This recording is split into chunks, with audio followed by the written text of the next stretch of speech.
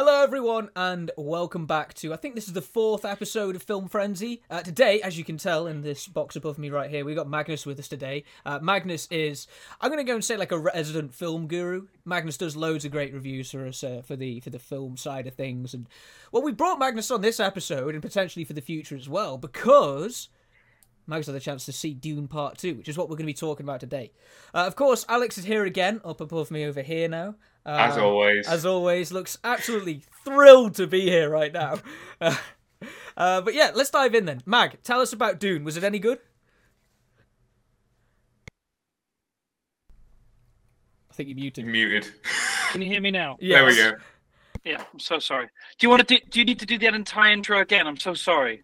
No, they'll fix It was it. great. They'll fix It was just so like perfectly accentuated. I wouldn't want to make you do a round two of that. The beauty of this show is that it's a complete train wreck from minute one, and we just lean into it. You know, that's how we do these things. You know, that's real casual and formal. That's yeah, it's game wrecked in a nutshell. We very much run before we can walk. I love that. Okay, yes, I went to see Dune Part 2 on a press screening, and as we record this, I think the review is live in the majority of game wrecked countries. So I guess it's fair to say that yes, it's very good. I think most of us kind of thought that it would be, given the nature of the sort of the general critical and fan consensus surrounding the first film, and this is just very much a continuation of those sort of central themes. So I think in that particular regard, it was one of those safer bets for 2024. Even though that obviously there is this tendency for, at least in some cases, for second films of trilogies to be sort of the meandering, slightly boring, ill-paced, sort of ugly middle child. This is very much not that.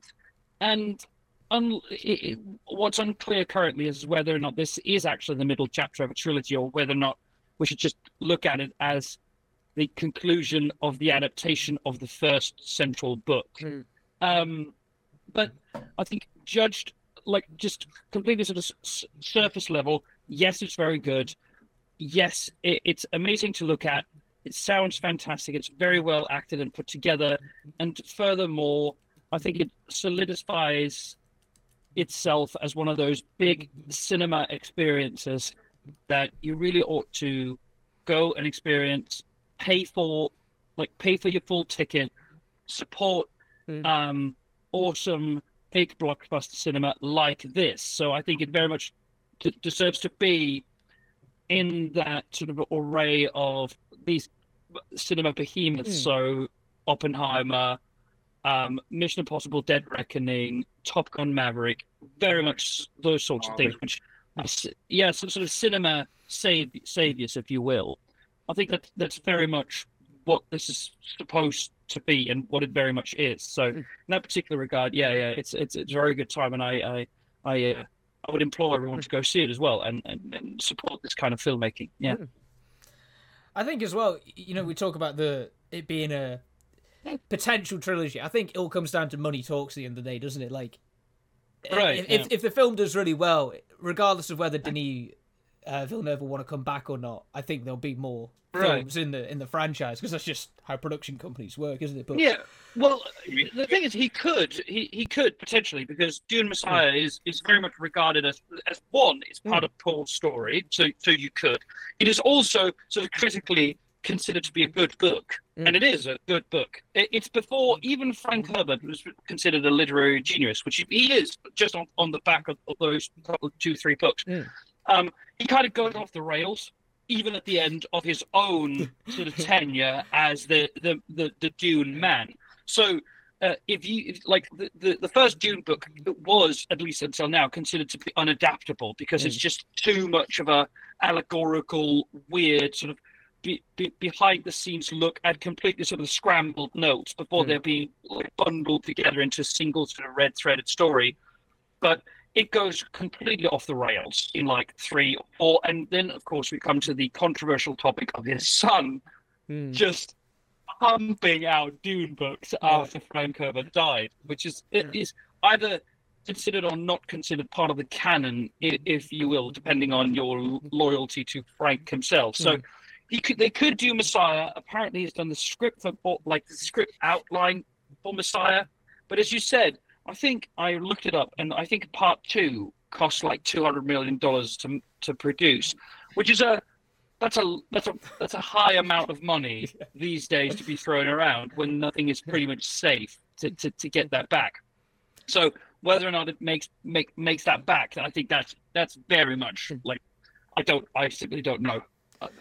Yeah, it's a difficult one to say because there has been some really good films, particularly in 2023, that didn't really achieve well in the box office. Like, I still look back at Dungeons and Dragons, and I look at that film. Such a shame. It was a shame because it was a really good film, and I feel like not enough people gave it the time of day that it deserved because it was probably one of the more fun films that we got last year. But looking back at after Baldur's Gate, I think it does way more numbers. Yeah, that's a very good point. Yeah, and also, I just brought up Debt Reckoning as well. Even fucking Mission Impossible was unable to sort of it made a lot of money, but it also, I think, really like sort of summarizes how much money these movies need to make in order to be considered financially viable and successful. And when even like the top of really solid franchise filmmaking can't do that, I just don't know where that leaves. Like, did you guys see the rumor of with the Joker movie? Apparently that has a budget of 200 million as well. How the fuck is it supposed to do 200? Like, then it not only is like 1 billion like really good news, it now fucking needs to make 1 billion in order to even like be like that's so stupid. But I don't understand how they managed to spend so much money. Like, the one that gets me is whenever you see the story about... the thing that always gets me is with, like, Gladiator. And you see that it was supposed to have, like, a budget of about 150 million. And it went up to, like, 310 or something. And it only took like 49 days. Yeah. Like, Ridley Scott must have been an absolute madman on set. He must have just been, like, blowing cash. I want more monkeys, more tigers, give me everything. Like, I don't understand how it possibly happens. They list up these like in the I think the original Hollywood Reporter piece. It was kind of like, oh well, but it does have like this really like star-studded cast, and then they say Denzel Washington, Connie Nielsen, and well that's it. Those two. So they had to like they demanded like 50 mil each in order to show up on set. They kind of have to, right? Because otherwise, I've no idea how he managed to burn through all that money so quickly. 49 days for 310 mil. It's unbelievable. It's great. Buddy. It's great. I'm sure it's great. But no, it does beg a question as to how these big action films are going to stay afloat. Like, Dune, I seem to remember that the first Dune only managed to generate like $400 million at the global box office or something. Well, it was at the height of the COVID-19 era. So it's one of those things where it's really hard to sort of pin down how successful it was. But yeah, I'm looking at it right now, 434 million. But the point is that was made for $165 million. So why? I know that cast members always, like the production budgets always rise. They kind of have to, because returning as part of the core cast always demands a salary increase. It's kind of the way of the business. But at the same time, it just seems like it, even though that it's part of the COVID-19 thing, it just seems like that there isn't sort of a firm set of like solid evidence that this can bring home the billion or the 1.2 billion, and that it can be part of that. And Villeneuve has been here before, because like Blade Runner 2049 was supposed to be a freaking like slam dunk, instant hit with the critics, and part of a really established long-term franchise which people have been clamoring for decades. It comes out and it just loses money by the fucking ton, because that's the space that Villeneuve has always operated in, because he is a mainstream director, but also not quite. He's just a tad bit too art house to make $1 billion. He just doesn't really do that. So it seems like a really unwise decision to keep increasing the budgets of his films. So for instance, Blade Runner 2049, I think was made for like $180 or so million, and it brought in less than $500 million. So it was considered a massive disappointment by way of, I can't remember what the Sony, Warner Bros. Can't remember. Point is, that I've no idea, but I do know that, at least from my sort of my sort of immediate circle of friends, that people outside of our sphere, they know it's coming and they're excited by it. But whether or not they show up in cinemas, that's this kind of a whole other thing, right? Yeah, it is. And I think, as you say about him being a sort of art house a bit director, I remember going to watch Blade Runner 2049 at cinemas. I would have been, it was like 8 years ago or something at this point, so I would have been much younger. But I went with a couple of friends, and one of them fell asleep watching the film, which I thought was like a prime example of what the film was like, right? You know, there's some people that are watching it like engrossed, like, whoa, this is amazing. And the other half are just like, what am I watching? This is so boring. So, yeah, I think it's an interesting dynamic. But, well, I think this Dune Part 2 does seem to fit that window, doesn't it? Where it's got the potential to thrive because it's kind of established now, being a sequel. And you hope that people are going to flock to it with that regard. But no, it does seem to have... a tough future ahead of it to make it profit. Yeah, and there's also, I will say that the one thing that it also has going for it is that Dune Part 1 was always supposed to be, that's just the way that the book works. And I read the book twice and I like it.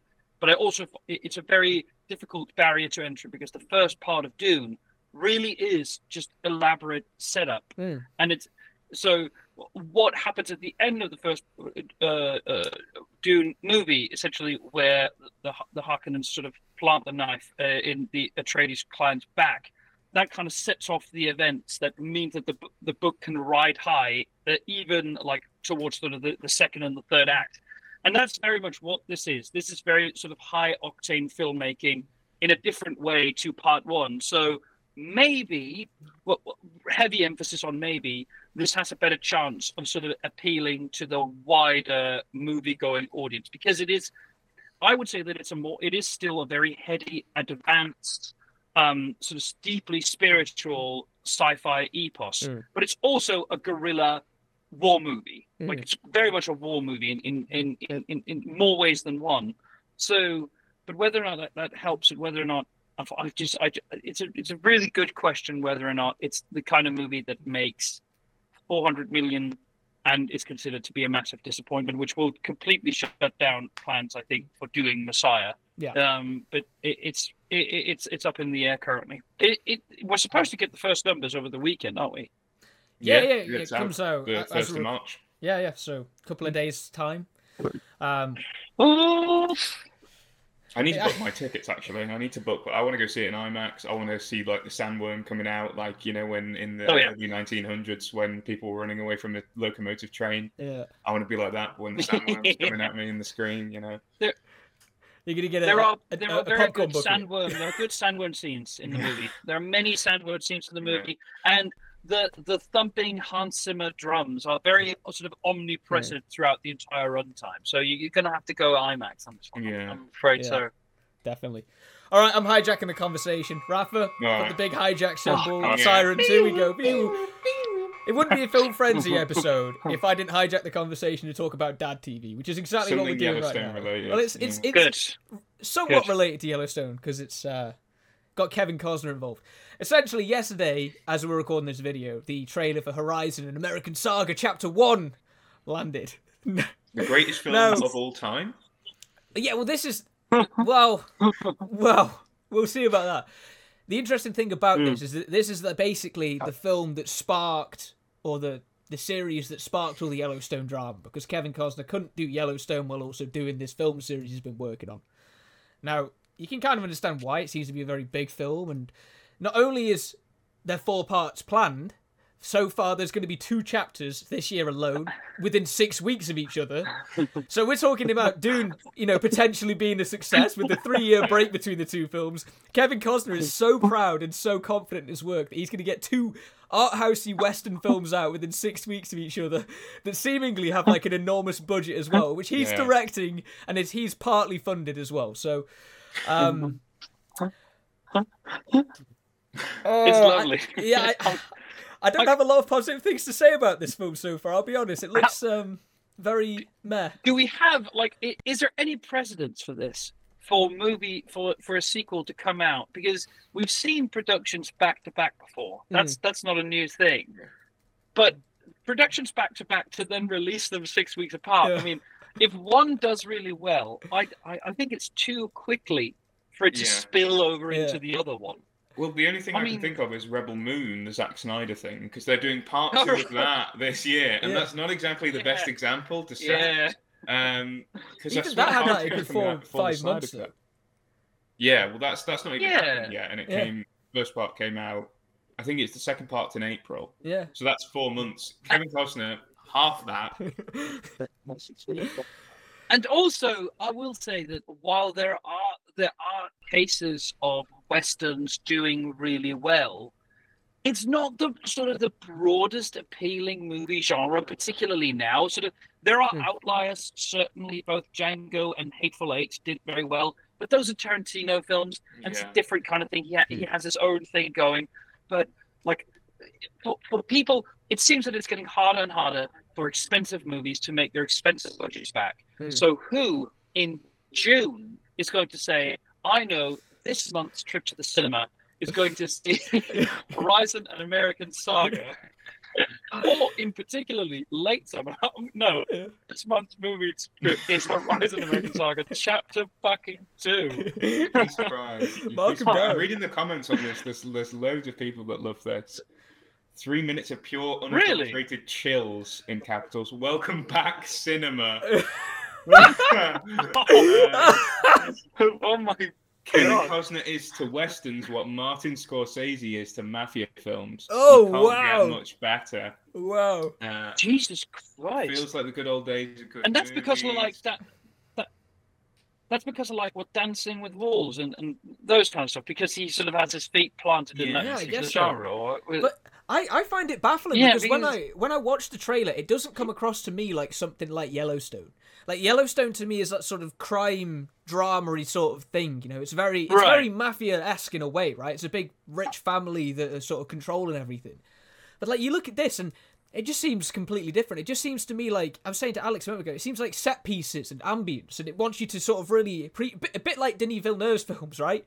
Where it wants you to appreciate what it is beyond being just a typical sort of action film or western film in this regard. Right. Chapters, Ben. I know. They can't just blow the whole thing in chapter 2. I know, but like, they've got 4 of these to make. But you were saying earlier, like, surely it's going to be big in like the West, in the American South or something. I'm thinking like, there's no way like a redneck is going to go to the cinema and sit through 3 hours of Kevin Costner western films. Well, they won't know that it's that though. Going in, they see an American Saga. And that's it. That's enough to buy the ticket. You see the flag. You see Kevin Costner. You see a bunch of like white people, maybe some Native Americans. People like, I'm in.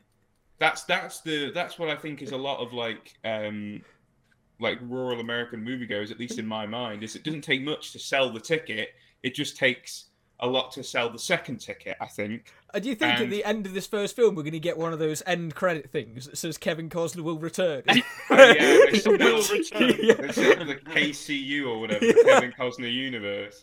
But apparently, I mean, it seems like that this is something that some sort of like little Hollywood group is doing. I went down the bit like the really stupid rabbit hole of seeing, of sort of reading up on what Gina Carano has been up to ever since she was fired from The Mandalorian, which that she was so sick of COVID-19 guidelines that they wanted to make a Western out in the middle of nowhere for almost no money, which she fronted herself, where they didn't have any COVID-19 guidelines at all. And it seems like when these people, when these sort of semi-Republicans, like they're so sick of Hollywood, they're so sick of like feeling persecuted, they go and make westerns and they fund them themselves. So I don't know. I have no idea why they. Yeah, exactly. And it's just why westerns? It's because all of them, they grab onto that, the great American era. They all fucking love that shit. They love it, the way that they, the American frontier of conquering the land and being honest and hardworking. It's like it's their bread and butter, really. So it's just we keep hearing reports that Costner is hard to work with, and for him to go out and make his own western in the desert just seems to not directly confirm it, but I feel like, yeah, that's something he might do. Just feels like he's just going to keep pouring more money into this, though. You know, like Francis Ford Coppola for his like Megalopolis. I swear he had to sell like 5 vineyards. Oh yeah, to make that. And I just like the headlines of Kevin Costner selling off his ranches in Montana or whatever is going to be. I can't wait to hear the full budget for that film. I not Megalopolis, Horizon. I want to know how much it's going to cost Warner Brothers to make 4 parts of this film, and how much money's coming out of Kevin Costner's pocket, because it can't be cheap. They've got like a pretty stacked cast. But also, $4 billion movies. True, yes.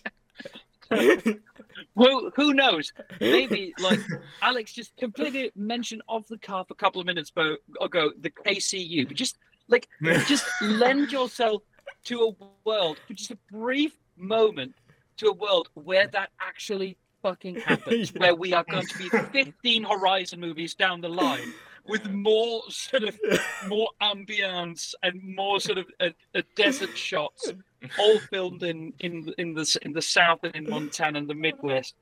15 chapters where there's like this big multiverse Kevin Costner thing. I can't wait for it. I mean, I'm sold. Yeah, I would love it. I would absolutely love it. Yeah, I can't wait to see it flop. I can't either. I think it's going to be exciting. I mean, I'm going to buy enough tickets to make it float. I'm going to. Yeah, please. I'm going to keep it alive. Please. And also, let's not forget that the main supporting role is Sam Worthington, who is still to this day, in my mind, the biggest conundrum ever to walk into a Hollywood set. I love thinking about him. He's insane. It's just an emotional range which is very much at the sort of the same level as a concrete wall. People love him though. Can't get enough of him. I love him. I think he's great. Why? Are you sure people love him? Are you sure about that? Are you sure people love him? Because he's an Avatar. Sure. No, you don't. You watched Attack of the Gods or whatever the fuck. Clash of the Titans. And you saw it as well as I did. Yeah. And it was shit. And he was shit in it. Because he always is. I'm sorry, but he is. When he's not blue, they need to make him blue for this movie.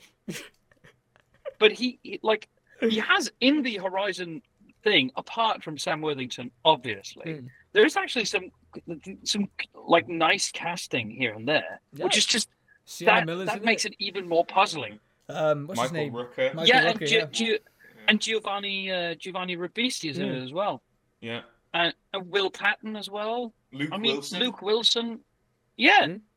And Thomas Hayden Church, obviously. Sandman. He's not even in the. He's not even in the main cast list. I'm looking at it now from the trailer. He's not written down there. Is he in it? Who is Thomas Hayden Church? Thomas Hayden Church. Yeah, it's IMDb. Listen. Yeah. Is it? Well, anyway, look, I could talk about Horizon all day. I really could. I could talk about the KCU.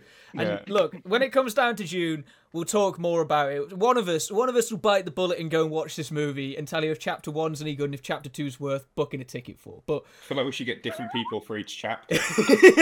We should, proper 4 jigsaw, different yeah. But anyway, all right. Piece the stories together. We'll talk about that in the future. Otherwise, though, we've been going for like a good 24 minutes. We've been talking for ages about Dune and the KCU, so we'll talk more about other things next week. There's a lot of big films coming out over the next couple of weeks. So these film frenzies are going to be coming at you fast, thick and fast. Lots of big movies to talk about, especially towards the end of March. Godzilla versus Godzilla X Kong: The New Empire, Ghostbusters The New Empire, Frozen Empire. There's too many empires. What do we do? The ECU. The ECU. Yeah. We'll talk all about that in the future. We'll get to that. Otherwise, though, thank you for watching this episode of Film Frenzy. Mag, thanks for being here. Hopefully, we'll see you next week and in the future ones as well. Alex, a pleasure as always. And Dune to others as you would Dune to yourself. Oh, I hate you so much. I'm ended. Oh my god, that was just awful. I'm ended. Awful.